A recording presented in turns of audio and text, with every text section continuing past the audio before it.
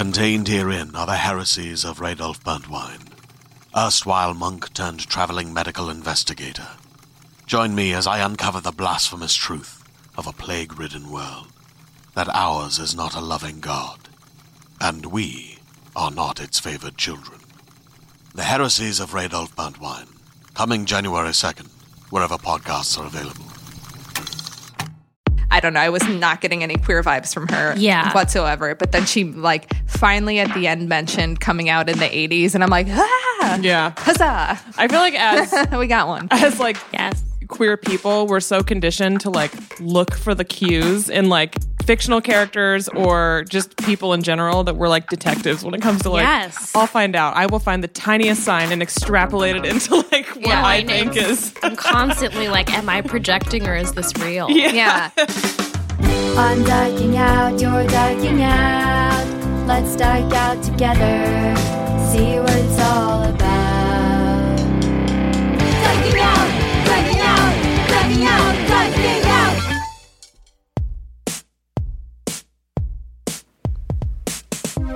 Hi, and welcome to Dyking Out, the podcast that's been banned from conversion therapy camps near and far. I'm Carolyn Bergier. I'm Sarah York. And today we'll be dyking out with writer Muna Mira about money and class. Muna is a producer and researcher for Condé Nast and used to be a researcher at The Rundown with Robin Thede. Her writing has appeared all over the place, from Teen Vogue to Vice, covering topics ranging from queer healthcare to refugees to gentrification in Brooklyn. Welcome, Muna. Hi, thank you so much for having me. Thank you for coming. Sarah, since we last spoke, went to the Beyonce concert in Philadelphia. Wow. I did. How was that? It was so good. So People for everyone, were nervous. We did have some listeners check in. It's been a whole thing. So Yeah. I bought the ticket. I'll give you the rundown. So Uh-huh. I bought the tickets from a fifth party website kind of thing. I bought it months ago, and it said, I didn't read the fine print when I bought them because I just saw an opportunity and I was like, duh, confirm. And then I thought about it later. But they said that they were going to email me the tickets on July 26th and the show was on the 30th. So I was like, it's a little, and it was in Philadelphia. So it's I'm traveling for this. These tickets did not end up in my email inbox until 3 hours before the show. Wow. I was fully in Philadelphia with my friends that I took my friend Megan to the show, and she and her husband and their tiny baby came to Philadelphia. We got an Airbnb, and I was I didn't even mention it the whole time because I'm I don't want to create a panic. I know the tickets are coming because I had called I guess every she doesn't single day listen that to week. Dyking Out. Yeah, She well, doesn't they do, but I kind of told them hey, whatever, but I didn't tell them how down to the wire it was. Oh, God. And I had called this ticket service literally every single day that whole week. I was like, hey, it's me again. I still haven't gotten oh yeah. And they were so casual about it. They were like, yeah, we'll email them to you. And I was like, okay, but you understand why I'm so nervous about this, right? And they're like, yeah. And I was like, okay, so that's it. And they're like, yeah. And I'm like, great. I'm so bad at accomplishing things over the phone with people sometimes, but it was just very, they were casual. So then I felt a little better. But yeah, I fucking went to Philadelphia. I would have been. I was just looking at my petrified. phone where Right? are these tickets? And then finally I got an email. And I think the reason for it is that they don't want you to resell them. Yeah. Okay. So whatever, but it's I will never do that again. That was too much. I will deal with Ticketmaster's bullshit if it means that I get them physically in my hand right when I purchase ahead of them. time. Yeah. That's what the $75 per ticket fee is on Ticketmaster. Yeah. They're it's just make your sure. peace of mind. Yeah. Which I paid twice that much with this I don't know. It was, in hindsight, I went about it the wrong way, but I'm very glad that I did anyway because it was an amazing show. Yeah. She puts on this is just an entertainer. That is just what she is. Every single second of the show was a work of art. The little video, I guess it's almost like a series of videos that they play between songs that are sort of one theme. And that was amazing. It was just, oh my God, it was so great. What was the mix between Beyonce solo, Jay-Z solo, and them together? They almost traded off. Okay. They would do, he was on stage for almost he was only off stage, I think for a couple songs, but I'm or also I just didn't notice because I was really into only Jay-Z focusing on her. and his feminine suits lately. But I'm he here for that. wore some He's pretty wearing rad these, suits. like- Those like the pastel colors. He looks great. And Yeah. it's kind of like it's almost like this Yeah. deep V feminine Deep cut. cut, Yeah, and for I'm sure. like, you are like more. It's almost of a this like man. 80s vibe. It's cool. love But it. yeah. I love it. So they would basically, he did like a couple of his really big hits from like older albums, and Yeah. then she did a lot, but then the ones that they did together were like the kind of the one, like Drunk in Love and like some other, Yeah. but yeah, like basically if she was doing like a full outfit change, he would just do one of his old songs from one of his albums, like old Yeah. ones, which is kind of like, that makes sense. It's like songs he's performed live probably 500 times, Yeah. and doesn't need to like do much for them. Plus, he knows most people are there for Beyonce. Yeah. Right. Oh, it was obvious. He knew that he was like the intermission entertainer. Like sure he was this humble, is Beyonce yeah. featuring Jay-Z. Right, Like you're right. welcome. The Carters. Yeah. Right. You guys are the Knowles Carters, Right. sir. Yes. Yes.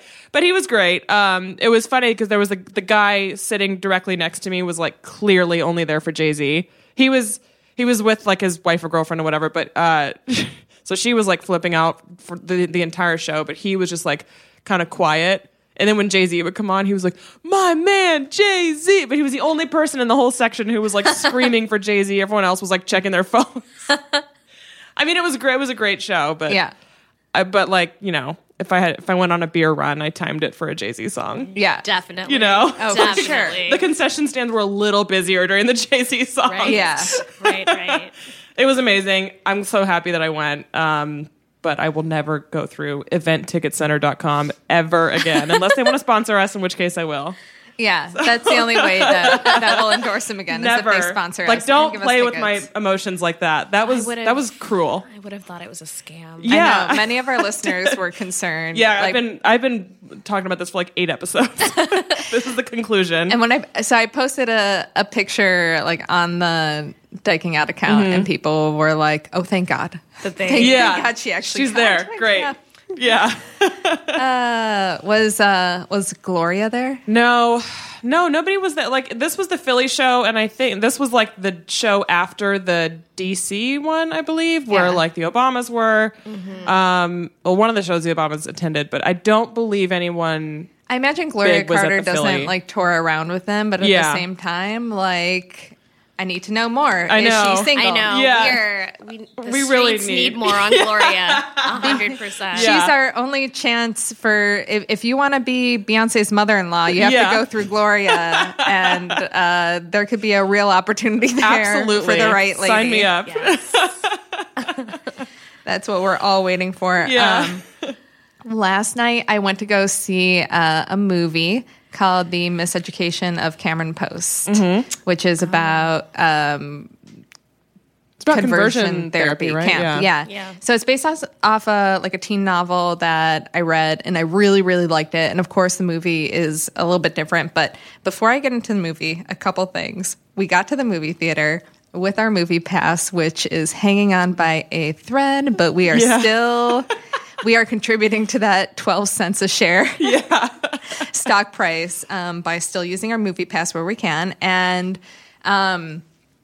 we were in line, and there was this woman, and I guess like her boyfriend, maybe just a date, who knows, but he was like older and kind of schlubby, and she looked like she could have done way better, right? So we weren't sure if we had to like wait in the line or if we could use the kiosks. So I said to Cecilia, I'll keep the spot in line, see if you can use the kiosk. And then the woman in front of me turns to her boyfriend. She said, "Oh, do you think we should maybe just use the kiosk?"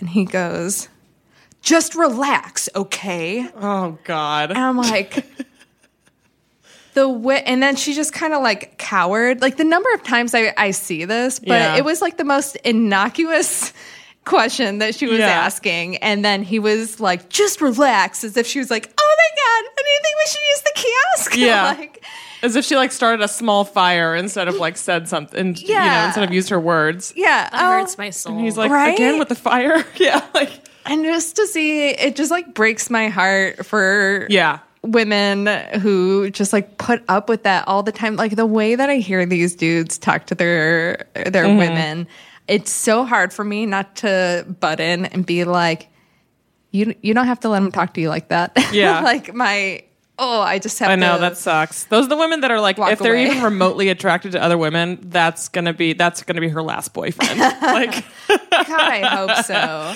it's over. Just like, that sucks. God forbid she makes a good suggestion. Yeah. Another thing, before the movie started, there was a preview that I was practically jumping out of my seat over, and it's for the new Lizzie Borden movie. And I don't know if anybody's seen the preview for it. No. I have seen like stills on Twitter. The preview? Who's playing Lizzie Borden? Chloe Sevigny? Really? Yeah. And it's Kristen K-Stu? Stewart. Yeah. Yeah. K-Stu? Really? They have, I mean, unless they put all the scenes in the previews, but the queer factor of this movie is like through the roof. They're like, let's tell the Lizzie Borden story, but have like the hottest like lesbian sex from like an This is going to be amazing. yesteryear. Yeah. Yeah, I saw a great tweet that was like, I too would axe murder somebody to win Kristen Stewart's affection. Yeah. Honestly, That's amazing. This preview was incredible, and the chemistry between the two of them. I mean, I don't know if it was like how they shot it, but I was like, my mind was literally exploding. So like, it is so fucking hot. Is Kristen playing the woman who was like the housekeeper or whatever? Yeah. Who they think like I recently I don't remember why. Do you ever just fall into like a Wikipedia wormhole and just like for hours?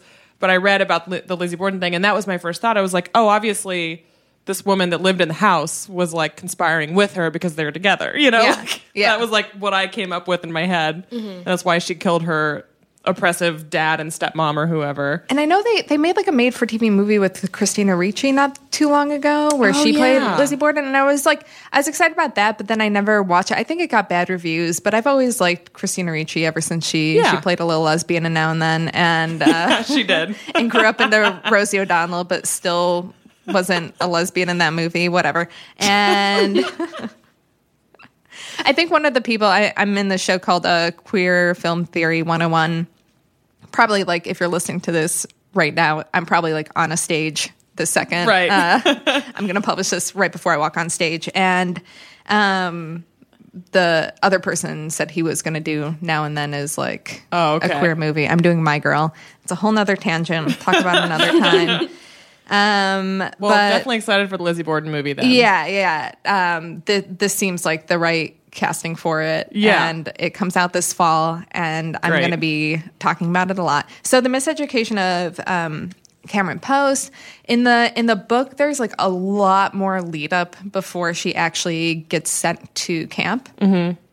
So you get a lot more of a feeling for like who she is, and like there was a lot of it when I read it that felt like very relatable to like actually reminded me a lot of my first girlfriend, and kind of what I projected was her experience with coming out, but like also a little bit of mine, and things just like when you're young and you realize that maybe you're queer, you seek out queer content, and then you like obsess over it, and like you know about like the most obscure things in pop culture, but also like trying not, and then you hear someone else mention it, and then you're like, oh, is that person too, you know?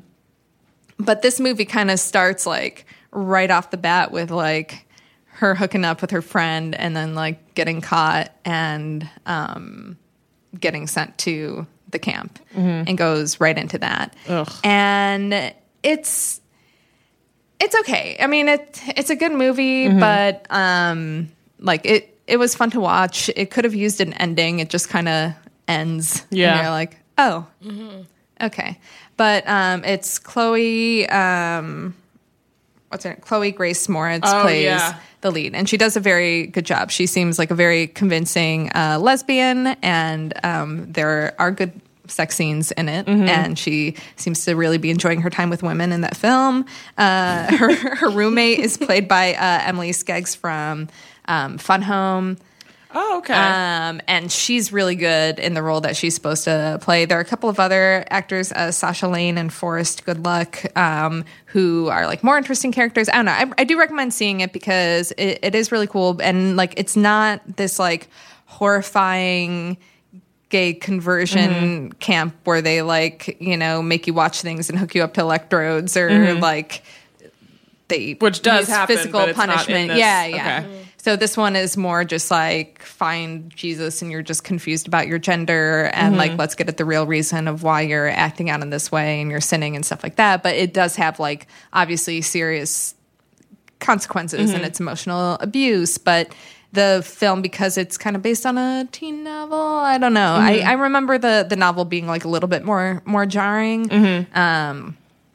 It was still good though, and there's like a lot of lady kissing and fucking. So Great. you know, I know that's what you guys want to know, listeners. Like, They're like, get to the point. yeah, is there finger banging? Yes, there is. Yes, there is.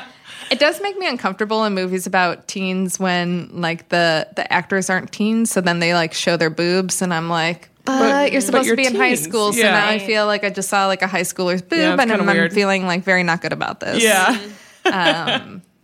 But yeah, why is that a Great. thing? I don't know. I think I want to see that. I don't know. I get really like I get Takes really place in uncomfortable at Montana. the what's that?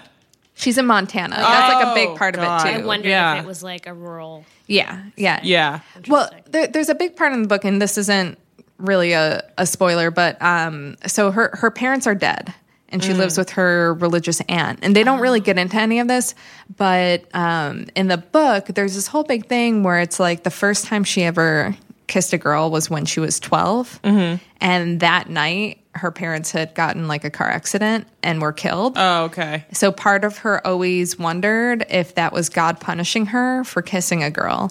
So like that was like this big psychological thing that in the book kind of underpins it. And even though like she doesn't want to buy into this conversion camp because she's not really ashamed. Yeah. She's not necessarily ashamed of being gay, or like she knows that that's like who she is. Yeah. But then this part of like, but is God punishing me? And am I like disgusting? And is this what I deserve for having these feelings? Like doesn't come out in the movie like Okay. it should. Yeah. All right. But anyway, you were saying it makes you nervous. I just like the conversion therapy stuff is so like traumatic. Like it's so I have zero experience with that, but it's just I don't even know if I want to watch like even the most lighthearted approach to it on a Yeah. screen. Like I really it's hard enough that those exist, let alone Yeah, they do it with like enough levity. Like there's enough like funny lines Yeah. between the Okay. campers, I guess. Yeah. Or they call them disciples, which is kind of weird. yeah.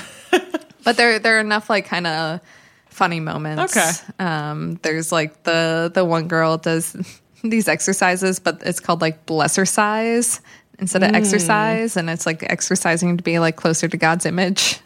Yikes. I still wouldn't be motivated to do those. Yeah.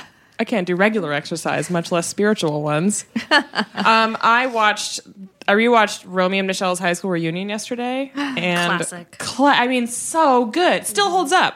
20 years old. And Yeah. this movie is still. I think it's closer to 25 years old, and it is so amazing. Janine Garofalo's character is so amazing, and I have decided that. So you know the four mean popular girls, and how the one like grows up to be like a fashion editor at Vogue, and she's the one that comes out and like at the end kind of, you know, like turns against the other mean girls and is like, actually those outfits are amazing and whatever. I've kind of just invented her in my head as a queer character now. Oh. So that made the movie much better because I was like, I want a spin-off movie about just her life. 'Cause she's the one that her name is I forgot her name. I don't remember. Damn it. It's like Elaine something. She was a character actress in the 90s and she was the mean stepmom in Parent Trap, the Lindsay Lohan one. Oh. She was in. Yeah. So she was like kind of always like the bitchy blonde, and that was like her archetype. But Yeah. in Romeo and Michelle, she is the formerly bitchy blonde popular girl in high school, and then becomes like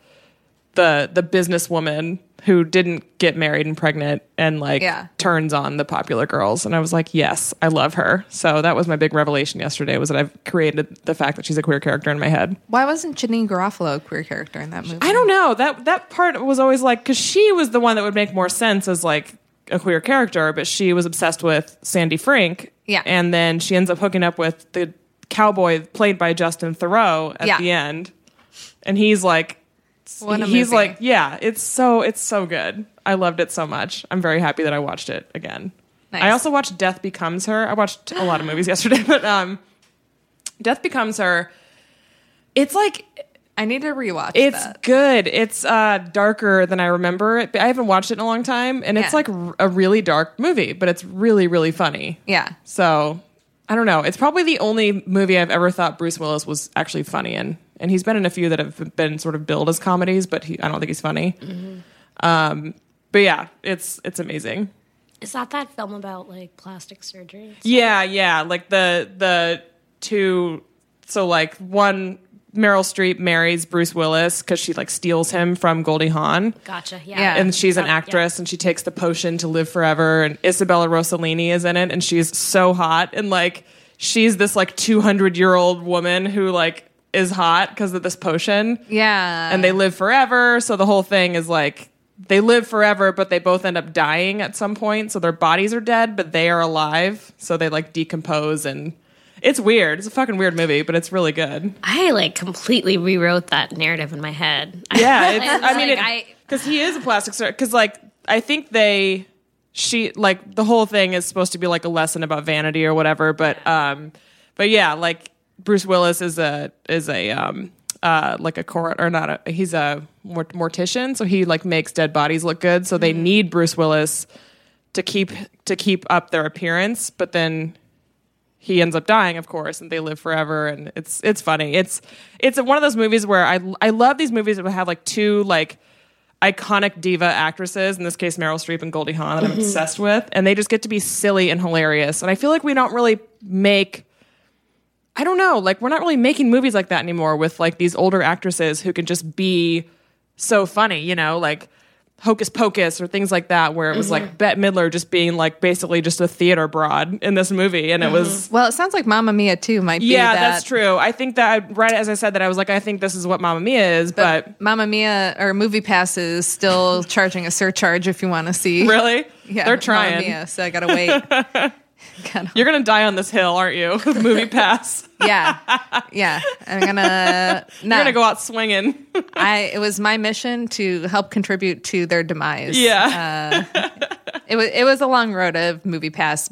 Like, I signed up and they didn't send me a card, and then they kept being like, "Wait for it." But then my wife, who signed up after me, got her card like right away. Which Carolyn took personally. Yeah.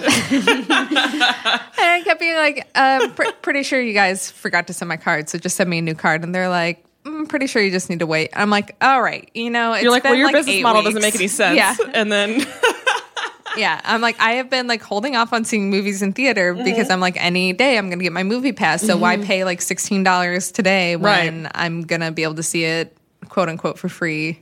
and it with my turns Movie out Pass. none of it is viable. So Well, you know, for the way that we see movies, though, like in New York City, at $10 a month for a Movie Pass, seeing one movie a month No, makes it it pays for worth itself, it. yeah. It more than pays for itself. And then the movies I see anyway, like I don't see blockbusters on opening weekend, so I do see more like indie movies or movies at like the smaller Oh, I'm the theaters. opposite. I'm and those big are still blockbuster only. covered. Okay. yeah. Yeah. I'm really excited to go see the new Mission Impossible movie. I'm hearing good things. I know, because Morgan Miller, our past guest, saw it and Yeah. had some funny Instagram stories. Tom Cruise, for being such an insufferable human being, I love the Mission Impossible movies. It's like my one embarrassing thing that I'm like, I will always be a fan for these movies. They're so good and they're so entertaining and the stunts are cool. I'm just like, I'm so dazzled by it, but everything else about him is bizarre. So that's my Tom Cruise thing. All right. Yeah. Why not? Rosie O'Donnell had a Tom Cruise Yeah. thing. That's true. So can you. So Yep. can you. We have a lot in common. All right. Let's get into our topic. Yeah. Money. I think this is an What is it? interesting one. Let's start with there. What is it? So it's a form of, so basically currency is exchanged for goods and services, and that's how we live. I think this is an interesting one because, like you were saying earlier, as like creatives, especially freelance people or everything, it's always just this like constant worry for people in the creative world. Although I do not do freelance, I have a day job at a restaurant, but like if I didn't, I literally don't know how I would live. Like that's just, So yeah, I don't know. That's my 2 cents. I think it's hard because it's like something that people aren't comfortable talking about in a lot of ways. Yeah. Which just kind of like obscures the reality of what's happening.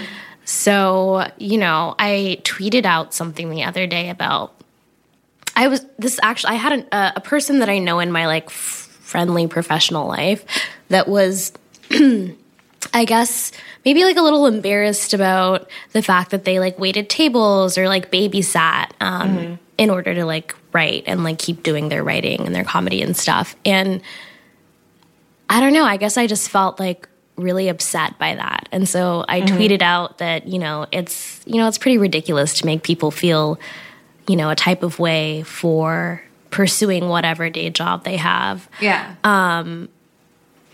When like, a lot of people, their parents just pay their rent. Sure. And there was that, I don't know if you guys remember that big to do about like the Refinery 29 person.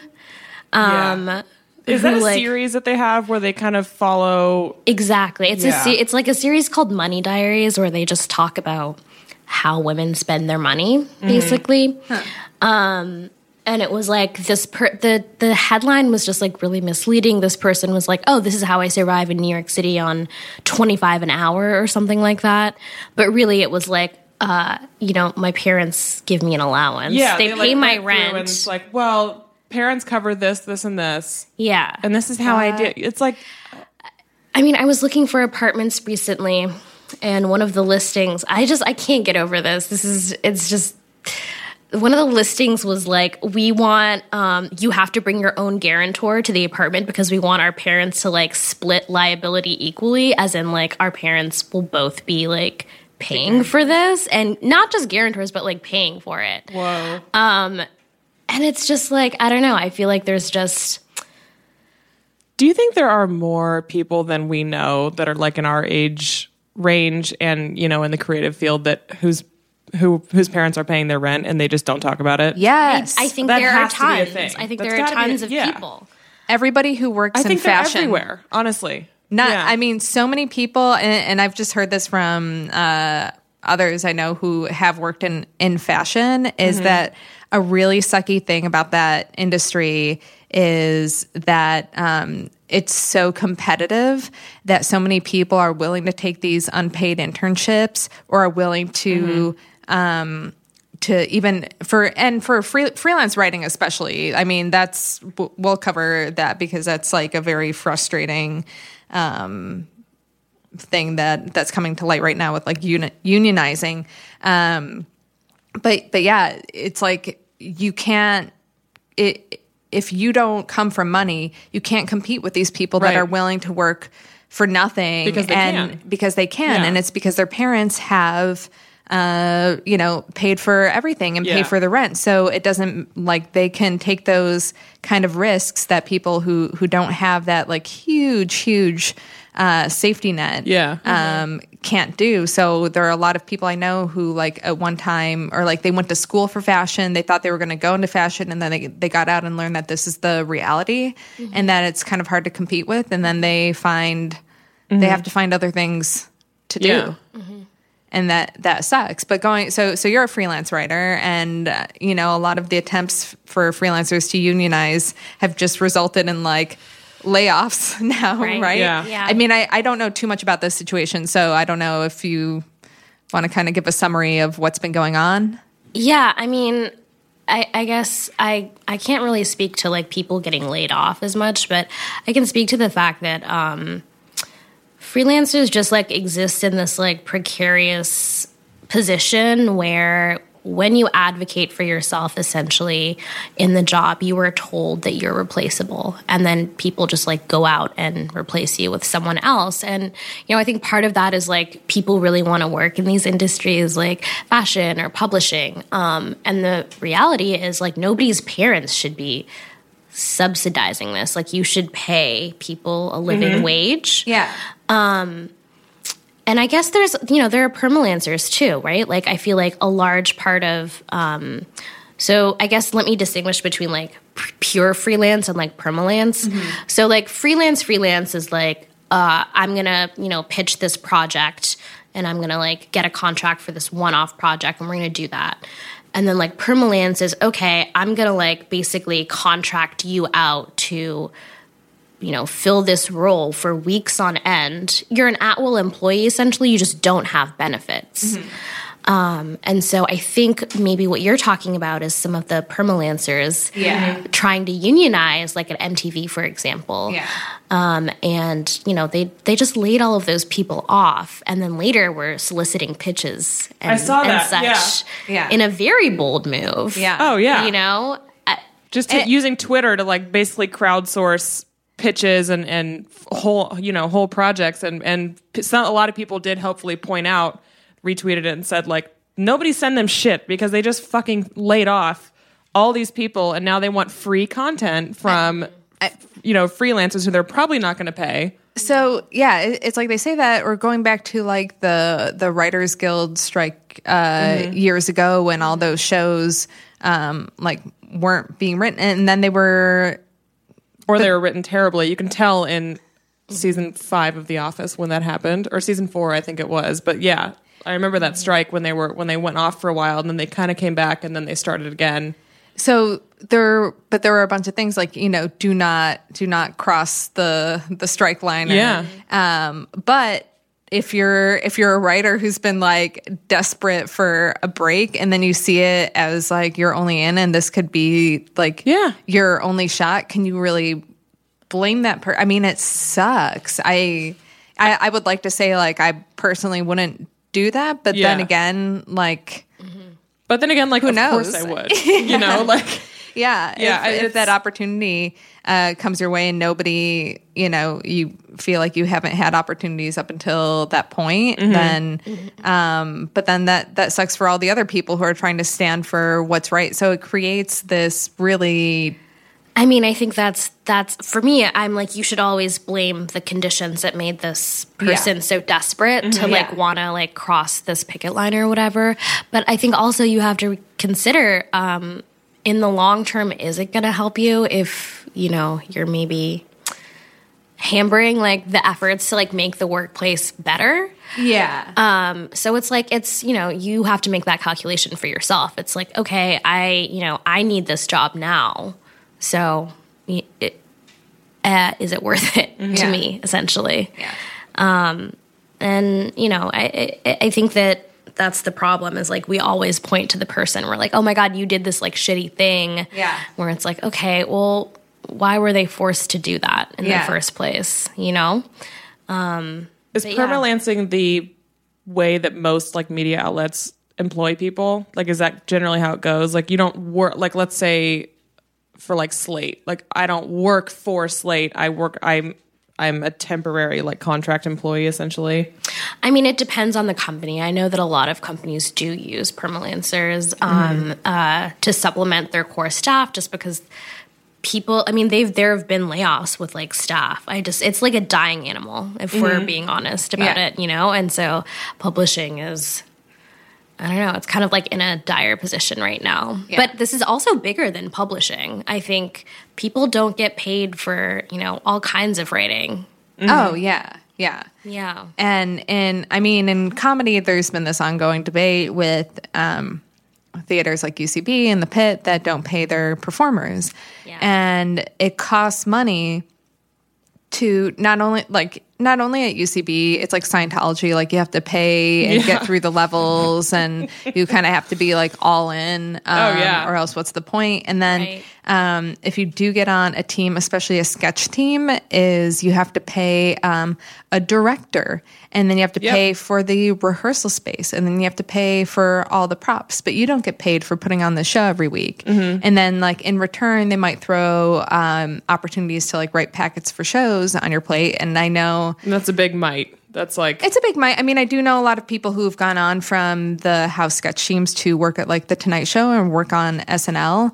And I imagine their involvement with the UCB had something to do with with them getting those jobs. But it's not ever. I mean, there are a lot of people on these teams, and they're not all getting full-time jobs at SNL and elsewhere. So, I mean, UCB kind of recognized this, and then they have their scholarship programs for taking classes.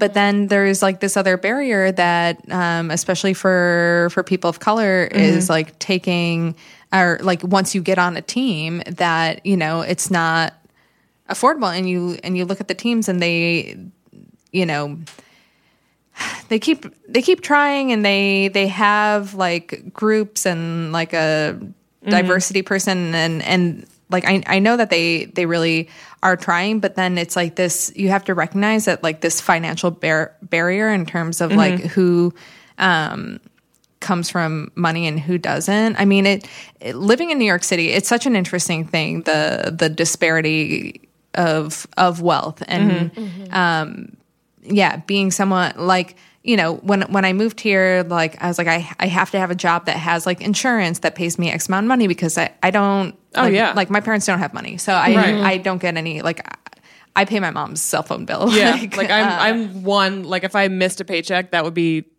be in absolute like ruin. Like I would not be able to recover from that. And but I think that's like probably the position a lot more people are in than want to admit to it. But that's reality for almost everyone that I know, at least. And the ones who aren't in that position, I'm pretty sure it's because their parents pay their rent. And going back to like the UCB thing and like how people sort of rise up through comedy, not always, but there are a few people who, when, you know, who have made it and who are, you know, have Netflix specials and who are on, you know, shows, and everyone, you know, are on a household name or whatever, that if you read about where they come from and like their past a little bit, there's sort of a trend. So it's so-and-so's parents are, you know, dad's an anesthesiologist and mom is a lawyer. And it's like, oh, I wonder how you had time to fucking audition and be on all these house teams and all this stuff. It's because and it's not that I don't have proof of that, but it's just something, it's a detail to look out for when you are, I'm 32 and I'm like, well, John Mulaney is like 35, you know, and like look at him, but I'm pretty sure he comes from money, you know, like, and like, here's an example. I love Ellie Kemper. I think she's very, very talented. I think Kimmy Schmidt's hilarious. I fucking loved her in Bridesmaids. I loved her in The Office. I think she's very talented. She comes from a family that's like one of the wealthiest families in the state of Missouri. There's an arena in Kansas City called the Kemper Arena. Like she comes from an extremely wealthy background. And it's like, okay, so there you go. So like there's so much talent, but I wonder how much of that we'll never see, because certain people it is a luxury to be able to be on house teams, to be able to fucking write. Like, honestly, it is. I've met people on the New York comedy scene who, like, family of billionaires, not even talking millions. You have billions of money. They're out there, and they'll never admit to it. But I mean, I wouldn't admit it because no one thinks it's funny. Billions. No one will tell you. No one will ever admit that their parents pay every cent of their bills plus a stipend or whatever. I mean, this person has like kind of slowly admitted that they do get help from their parents in order to be like, you know, it's not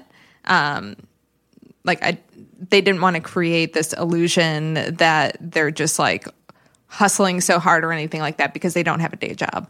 And they're like, I rely on help from my parents. I don't do this alone. Yeah. But like in the conversation that sparked, was very interesting, because it is this mix of like, you know, even Amy Poehler was like, I didn't have health insurance for years. I made she was waitressing and stuff like that.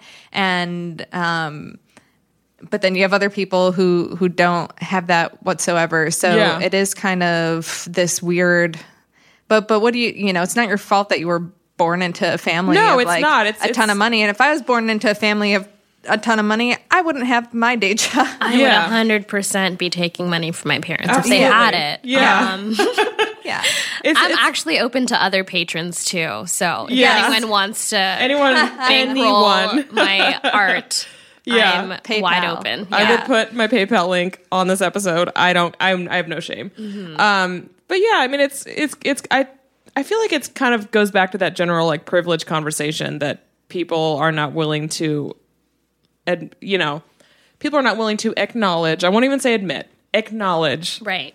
that privilege, plays a role in where they start. If you start life, That's very you start your frustrating, career yes. on third base. Yeah. Yes, you are talented, and the people I've mentioned by name, Ellie Kemper and John Mulaney, wildly talented people. Yeah. Wildly. Yes. But Funny. Yeah. would John Mulaney have been a writer on SNL at 24 if he was paying his way? I don't know if that's the case, but people who achieve that kind of success in this world at a really young age, you have to think to yourself, you can't use their story as like a baseline if you are completely financially responsible for yourself, because that's often not the reality. Like, you have to kind of adjust for those factors. 100%. Yeah. Hey there, this is Justin Bartha. I made a funny new podcast, King of the Egg Cream. It has the greatest cast in the history of podcasts with actors like Louis Black, I'm torn by my feelings for two women. Bobby Cannavale, You can eat it, or if someone hits you, you can put it on your cut. Melanie Linsky, I wonder what these marvelous things are that look just like boiled chicken feet. Jason Ritter, I can break things and pick locks and kill people. Michael Stuhlbarg, The whole point is to inspire people that they should make themselves better. Ari Grainer, No, don't whet its appetite. What are you, an idiot? me, Justin Bartha, That's not just any egg cream, that's a Lemke's special. and all narrated by the hilarious Richard Kind.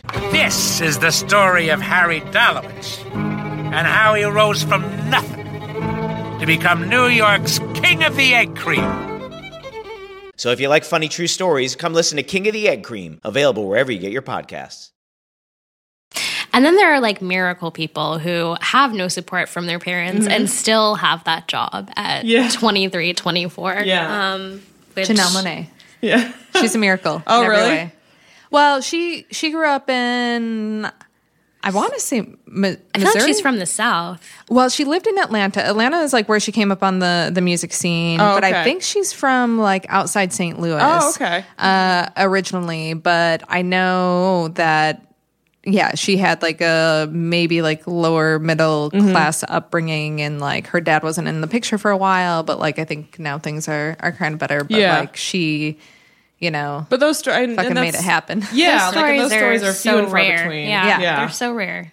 It's interesting what you brought up before, in terms of like people being ashamed of like admitting that they babysit, but like also people who have their parents pay for things are ashamed to admit that, because they kind of know it's not fair, and they know that they're benefiting from a system, at least like on the very high end, so they don't want to admit it or talk about that. And then this weird thing about New York is like you do have so many friends who are dog walkers, or so like everybody works in the service industry.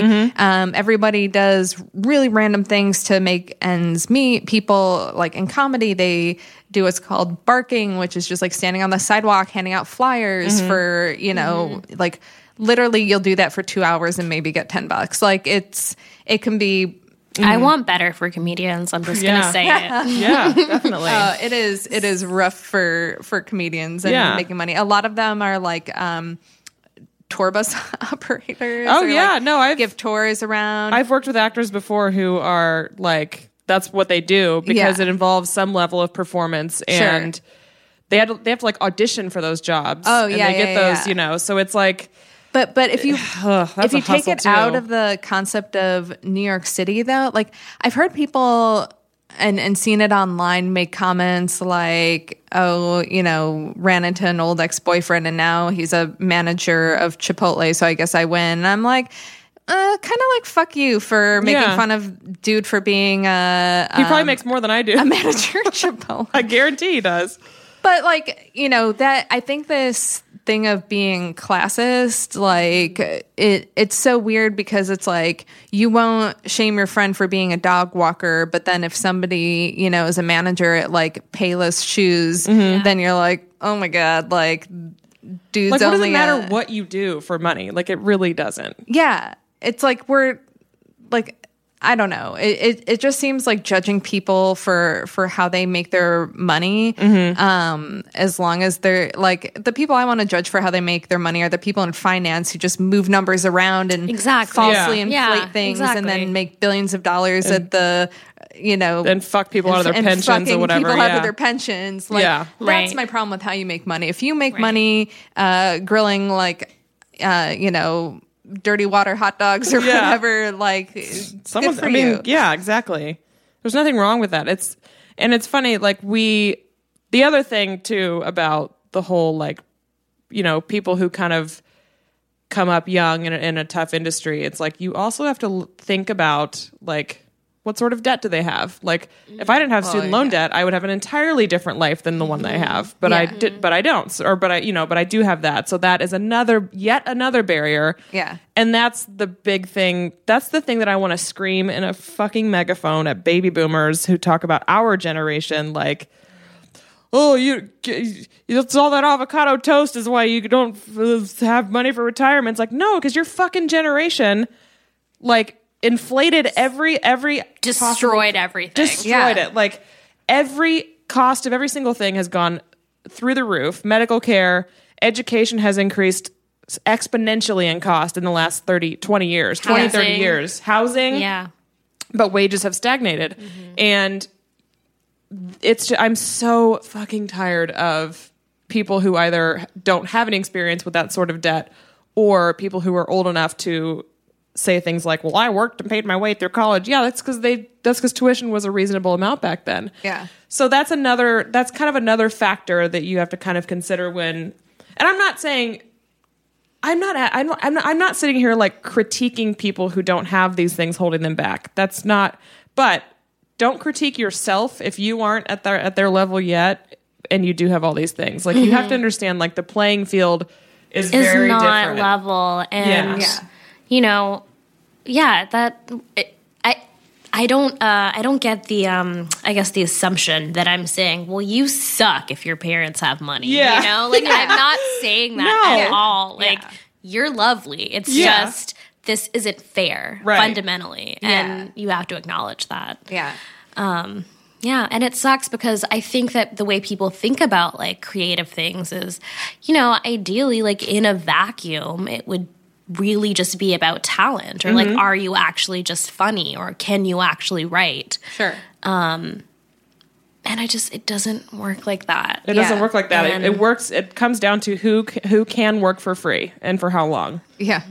Like that's what it is. Especially in the field, in any sort of creative, like editorial writing situation, it is like who like if you can work for free for an extended period of time, that will be your advantage, and that's it. Yeah. And there is no other like. I'm sure you're good, but there are a lot of people out there who are good. We just can't afford to work for free, and that is the most like. That's like peak capitalism to me. It's people expecting you to do a job for nothing. That blows my mind. Oh, yeah. I mean, when I went to college, people were having like internships in New York City and LA over the summer. I'm like, how do you have an unpaid internship in those cities? Like, I went back to Buffalo and worked at Ryder Truck Rentals like a good lesbian does. Yeah. Like, I was renting out big box trucks. Like, I would love to go work for, work for a network or something for free, but I can't do it because the hours that they want for something like that, it's like, Monday through Friday, 9 to 5. It's, okay, well, I can't. Right. It's literally not possible. Subway. Right. Yeah. Oh, a MetroCard. Thank you. Yeah. It's so frustrating. Yeah. Karina, the intern, is probably drafting an email to us right now. Oh, yeah. Yeah. She's like, you bitches have never offered to pay me. It's different. We pay you in diking out swag, Karina. Yeah. One day we'll Karina, get there. do not unionize.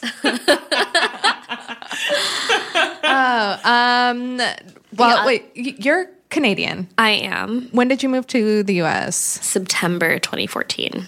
Okay, so not too long ago. Yeah.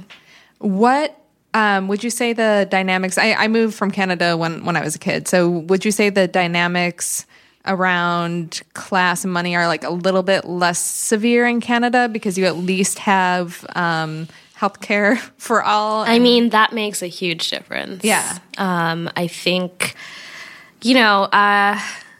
I didn't realize how good I had it. Yeah. And then coming here, it's just like, oh, I'm so fucked in every sense. Are your parents here too, or are they still in No, Canada? they're still, my parents live in Edmonton. Okay. So they're still up there because they have common sense. Yeah. But I just couldn't do what I wanted to do there. Yeah. So I'm here. Well, with no health care. Yeah. So, well, another thing too, and we have like a number of Canadian friends in the industry. The cost of immigration stuff is insane. So this is another thing for people that are like, people need to wait in line and blah, blah. Like one, the line is a myth, but two, it's so insanely expensive, really to be an immigrant here. To like the paperwork for a green card, like to have an immigration lawyer. It's not like immigration Thousands lawyers and are like the thousands, cheap kind of lawyer. Like they still have to pay off their law school bills, and they're still billing, at high rates. And then just even if you do it yourself, like my wife did the paperwork herself, and it's like a stack of like 200 pages that you have to go through. It takes hours of time. You better pray that you get it right, because if you mess it up, then they like send it all back and you're having to and then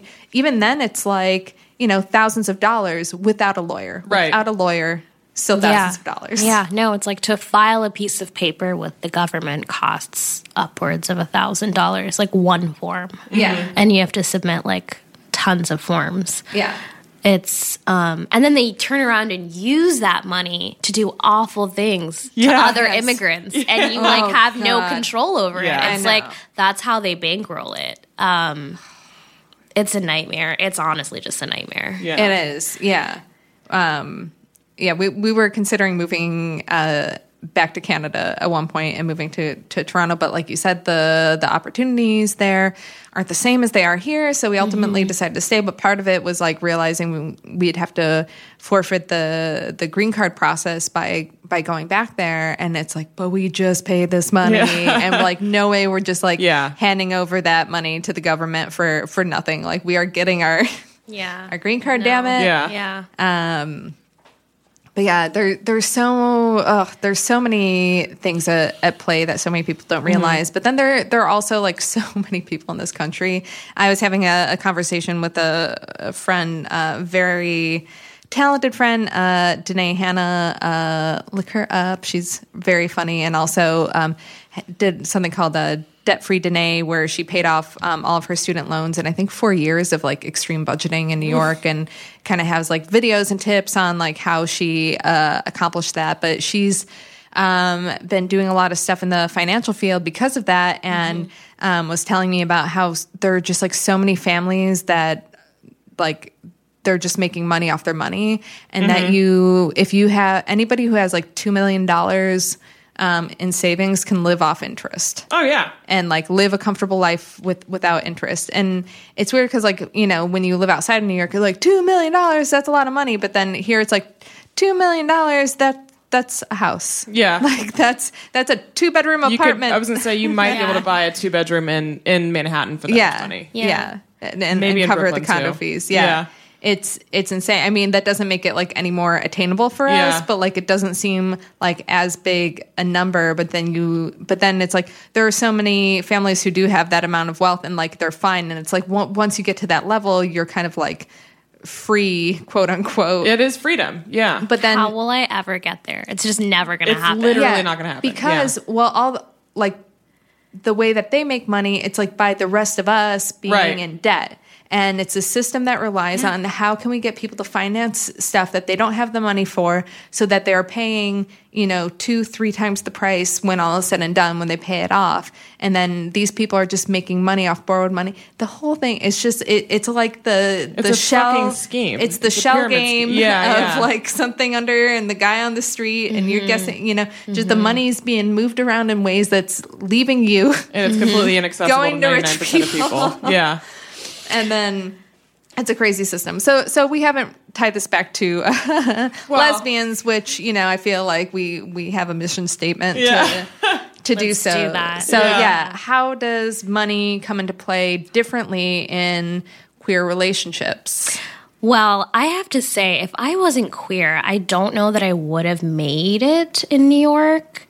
In particular, because the first place that I lived was just like a dirt cheap, big queer communal house. Nice. And I feel like queer communal houses are like one of those like tiny capitalism hacks where it's like, we have this house, we're gonna like keep this house, we're gonna keep it queer, and we're gonna do like our best to keep it at the price point it's at now.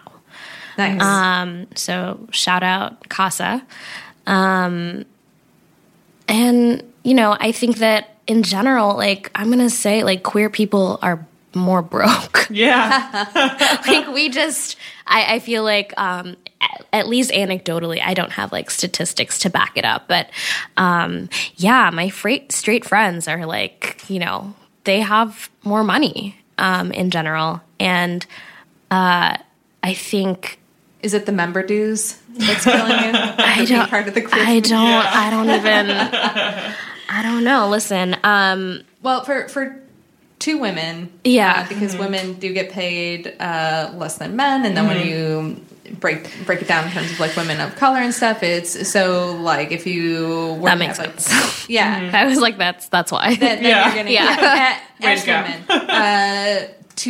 To men can be more, but like we also it also affects access to jobs. I mean, we know that there are that's the thing. Levels of discrimination in certain industries that and again, that is an intersectional thing. It's different for women of color, and it's different for men and women and people who are from other countries and things like that. But yeah, I mean, that's it's not, I mean, I work in the restaurant business where like everyone's a little gay, so that's fine. But generally it's like, there are some industries that are like impossible for queer people to get into. I imagine finance is probably one of them. Yeah. So Kim Stoltz from America's Next Top Model, Cycle 5, maybe. True, yeah. She left modeling and is now this like big investment banker at Bank of America. Mm-hmm. But you can name her by name because she's like the one example. The one person. She's the one. Right. The fact that you can say that is Well, that honestly, it's why it got so much attention, because it's like, oh, you never see queer women this high in finance. It's like not really a thing. And then like so much of like the good old boys club, like it's, having these dinner parties where, the men go and smoke cigars. Like you think that sounds dated, but that still that's literally still happens. Yeah. And especially, you even think of it like in these big, like high finance worlds and things. I mean, I work at a place where those guys are, that's where they have fun, is the place where I work. And you don't see even like a white gay man with them. Like not even one that can pass as one of them. Like it's not a world that lets in anyone that lets in anyone really socially but straight white men or straight conventionally very attractive white women. Like that's all I ever see in these finance circles. And so like some of these, these jobs or these industries where there is an earning potential of a ton of money are basically not on paper, but you're kind of shut out if you're a queer person, especially a person of color. And also I have to wonder if like industries that require you to actively fuck other people over, if queer people just aren't interested in that sort of life. I'm like, tell me why like every social worker is a queer woman. Like I think that generally like we are like, okay, I don't know if I want to do that. I'm going to orient myself towards something that feels productive in the world. Yeah. And then, that destroys your earning potential. So it's like no one's making money, but we're like literally keeping the world going. Yeah. It costs in a lot money of to ways. be a good person. It costs money to be a good person. Oh, so many school teachers. I Oh know my God, that are every queer. teacher. Yeah. Yeah. So many gay teachers just like barely getting enough money to survive. And I'm also really over all these like cutesy internet viral stories about like, somebody on a plane, crowdsourced money for school supplies. It's like, we shouldn't live in a world where you have to fucking set up a GoFundMe as a teacher to buy school supplies for your class. Like we shouldn't, these are not feel good. It's not a feel good moment to me when I read a story about someone, with a GoFundMe for a kidney transplant and it just happened to work and blah, blah, blah. It's like, why are we crowdsourcing from each other? And it's always people who can barely afford it that are the ones donating. I mean, I fucking donate $10, $20 here when I can to strangers on the internet because I feel for them and I want to do it. It's always your broke friends that are the ones that are like more generous with their money. Yes. And the rich ones will Venmo request you for like a $2 fucking coffee. Yes. I just PayPal'd the woman, I feel bad for forgetting her name, who scaled the Statue of Liberty, but when I saw she showed up for her court date with in like that dress. with "Be Best" written across her ass, I'm like, I will absolutely give whenever I can. Yeah. Here's your $10. This is all I got, but like it'll go towards your lawyer or whatever. Yeah. Also, in terms of just like queer relationships, like I know I've been in,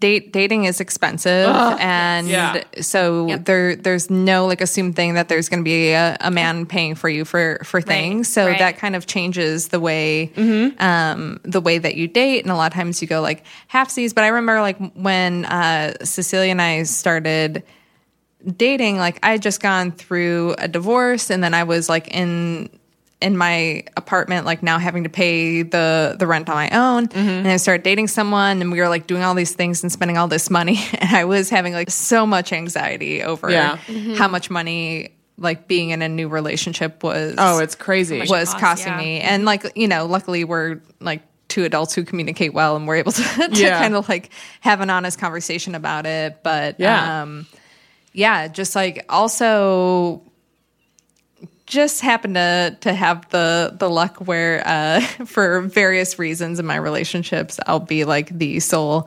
income earner, which again is another pressure as like a woman who isn't getting paid and is also like pursuing creative things. So I'm not like, aggressively moving forward in my day job and like climbing up the ladder because I care more about this stuff that I'm doing outside of work. And then having to support on that kind of like lower salary, like, I don't know. It's a lot of pressure. Yeah. It's a lot of pressure to find yourself as like the one who is like paying for dates a lot, I experienced that in my relationship that I'm getting out of right now. I'll just say it. But, I kind of put myself, that was my fault though, because I had put myself in this position in the early parts where I would kind of just pick up everything and like I would take on all these responsibilities, and then slowly we started sort of splitting the check usually, but like it took a little while for that to happen. But that sort of goes into like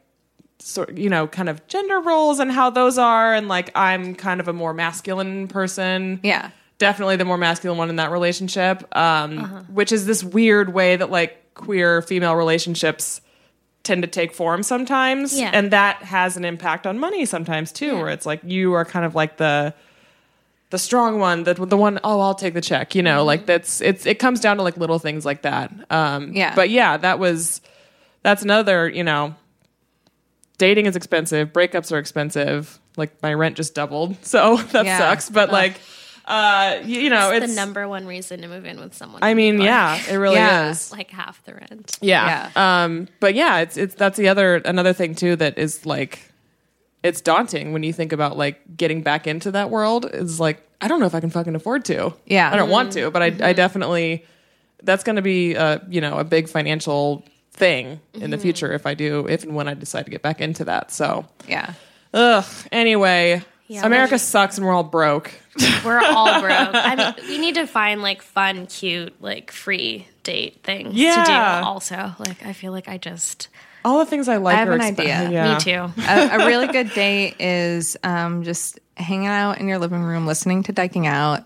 Yeah. And a really good date is aggressively telling all of your friends to listen to our podcast. yeah. Sending them links, tagging them on our Instagram. Right. That's a really good way to share time with another woman. Oh, man. I'm going to get to, now that we're all depressed about No, it's like, it's this not rigged system. It's an and important how topic impossible because it is for us to climb out of. Yeah. But the bottom line is, if people were more honest in the workplace about how much money they're making, particularly if men would just say what they're making, that would influence. It would absolutely influence employers to step up and start paying people a fucking living wage. Yeah. Like that's what it comes down to is companies and a handful of people making decisions that ruin everyone at the expense of the people who are making the company run. Yeah, if you're a man, you absolutely 100% like it is your duty to tell your female colleagues how much you make. Yeah. Just and say it. to advocate for them. Yeah. Because it's not that hard. It's really not. You are playing a low stakes game by simply disclosing to like your female peers, the women who are doing the same job that you are. Yes. Hey, just so you know, this is how much I make. That's all. That's literally all you have to do, and then go from there. And it's come up like in some very like big ways. Hollywood. In Hollywood, yeah. Michelle Williams. Yeah, I mean, some people that are leveraging their power to, if you can use your own power and your own privilege as a wedge and drive it into this machine, you can do it. But it starts with people who are perhaps performative allies becoming actual ones and just disclosing how much they make in their job and seeing what we can do to like get people doing the same thing that you're doing on your level, because it's the other thing unfair. is I have to say, you know that thing that happens when people come up and they like get rich or they like make it big or whatever, and then they just like have amnesia about ever being broke or like ever struggling, and they're just like, you're poor, get away from me. And it's like, that has to stop also. You hear that, Kanye? Yeah. Knock it off. And it's like, don't pull the ladder up behind you, like help other people come up. Don't give handouts if you don't believe in that sort of thing, whatever. I hate the word handout, but like help people professionally come up. Whether if you have the financial leverage to like serve as kind of or create like a creative incubator for people to offer some sort of like monthly or weekly stipend for creatives, do it, because there are a lot of people in a position to do that who simply don't do it. And that's why we get the same five guys in every single movie, and that's why we only have like a small handful of women in every movie, in every TV show. And that's it. And I think there are little things like we talked about like trying to be a little bit more open about talking about money and trying to take the shame out of it. And especially like when you're dating and when you're in relationships or when you're talking, like don't assume things about people and their money situation, or like don't make those dick comments about like shaming a job, without knowing that like maybe somebody's mom or dad was like a janitor or something. There's like zero wrong with that. Doesn't matter how you make your money. And like all those kind of digs at those kind of professions, it's like it's just not good. Yeah. It's unhealthy when like meanwhile the same person making that dig might be in like $80,000 worth of debt, and probably should be sweeping a floor somewhere for extra money. Okay, we're gonna wrap this up and get into a listener question before we go. This came from a listener who recently came out in her, I think she's 35. Yes, okay. Cool. Do you think it's unfair to my future girlfriend to get in the dating pool before my divorce is finalized with my soon-to-be ex-husband? We are stuck cohabitating for now due to pricey living in the LA area. I like how this ties into the episode. Okay. My straight friend said I shouldn't date. Don't listen to your straight friends. Say I shouldn't date until I don't live with my ex anymore. But who knows when that will be. I have no interest in dating men at all anymore. I'm only into girls. As stated previously, I'm 35 and a baby lesbian, and I feel like I finally realize what I've always wanted, and I don't want to wait for my life to appear more single before. Don't waste any time. Go for it.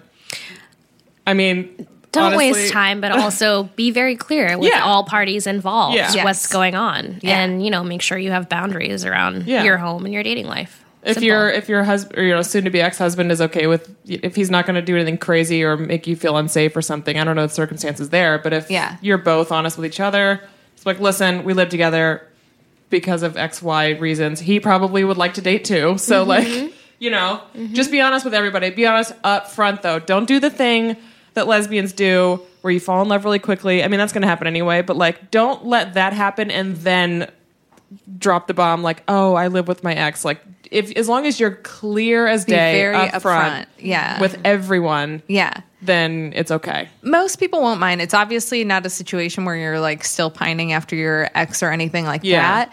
But you also need to be understanding that it could be uncomfortable for that other person. So if she doesn't want to come over to your place, that is understandable. And, just make sure you're communicating and being sensitive. And don't think just because you told her up front that it excuses anything related to that. But us women are good at being mindful about things, you would hope. So, be honest, set boundaries. I agree. I had a friend who was dating a woman who actually was divorced and living with her ex-husband because they had kids and still hadn't figured out selling the house or what they were doing next. And the husband would kind of make uncomfortable jokes about threesomes. So make sure you threaten your ex and tell him if he ever makes a threesome joke, you will castrate him in his sleep. That's probably the first step in all this. Right. Threaten castration. Yeah. And that's all me. Oh, that's great. No, go forth and conquer. Just do it, girl. Baby dyke. Get out there, but be honest. Go for it. All right. Muna, where can people follow you online and read your awesome articles? You have so many interesting articles. When I was doing research, I was bookmark, scan. I'm usually on Twitter, so I think my handle is just at Muna, MUNA_Mire, MIRE. Great. Yeah. And you can subscribe to our podcast if you haven't already. Please leave us a review on iTunes. It really helps. Follow us on Instagram and Twitter and all that good stuff. Diking Out. Send us questions either through social media or dikingout@gmail.com.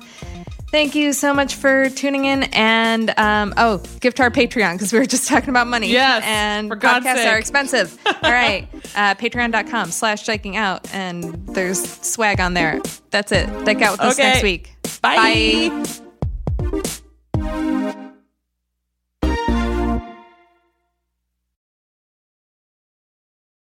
Hey there, it's Rachel Ballinger, and I am extremely excited to invite you to Rachel Uncensored. It's my podcast where I sit down and get real with my friends and celebrity guests, where we talk about all sorts of topics. And sometimes we might be under the influence when we do so. We cover things from personal stories to hot-button issues. And it's the only place on the internet you can find an uncensored version of me. It's a side of me that you might not have seen before because it's not the most family or brand friendly. But don't worry, I'm still sort of slightly a decent human being. If you're intrigued, then make sure you check it out. New episodes drop every Wednesday. You can find it on Apple Podcasts, Spotify, or wherever you listen to podcasts. Trust me, you won't want to miss out on the fun and candid conversations we have here on Rachel Uncensored.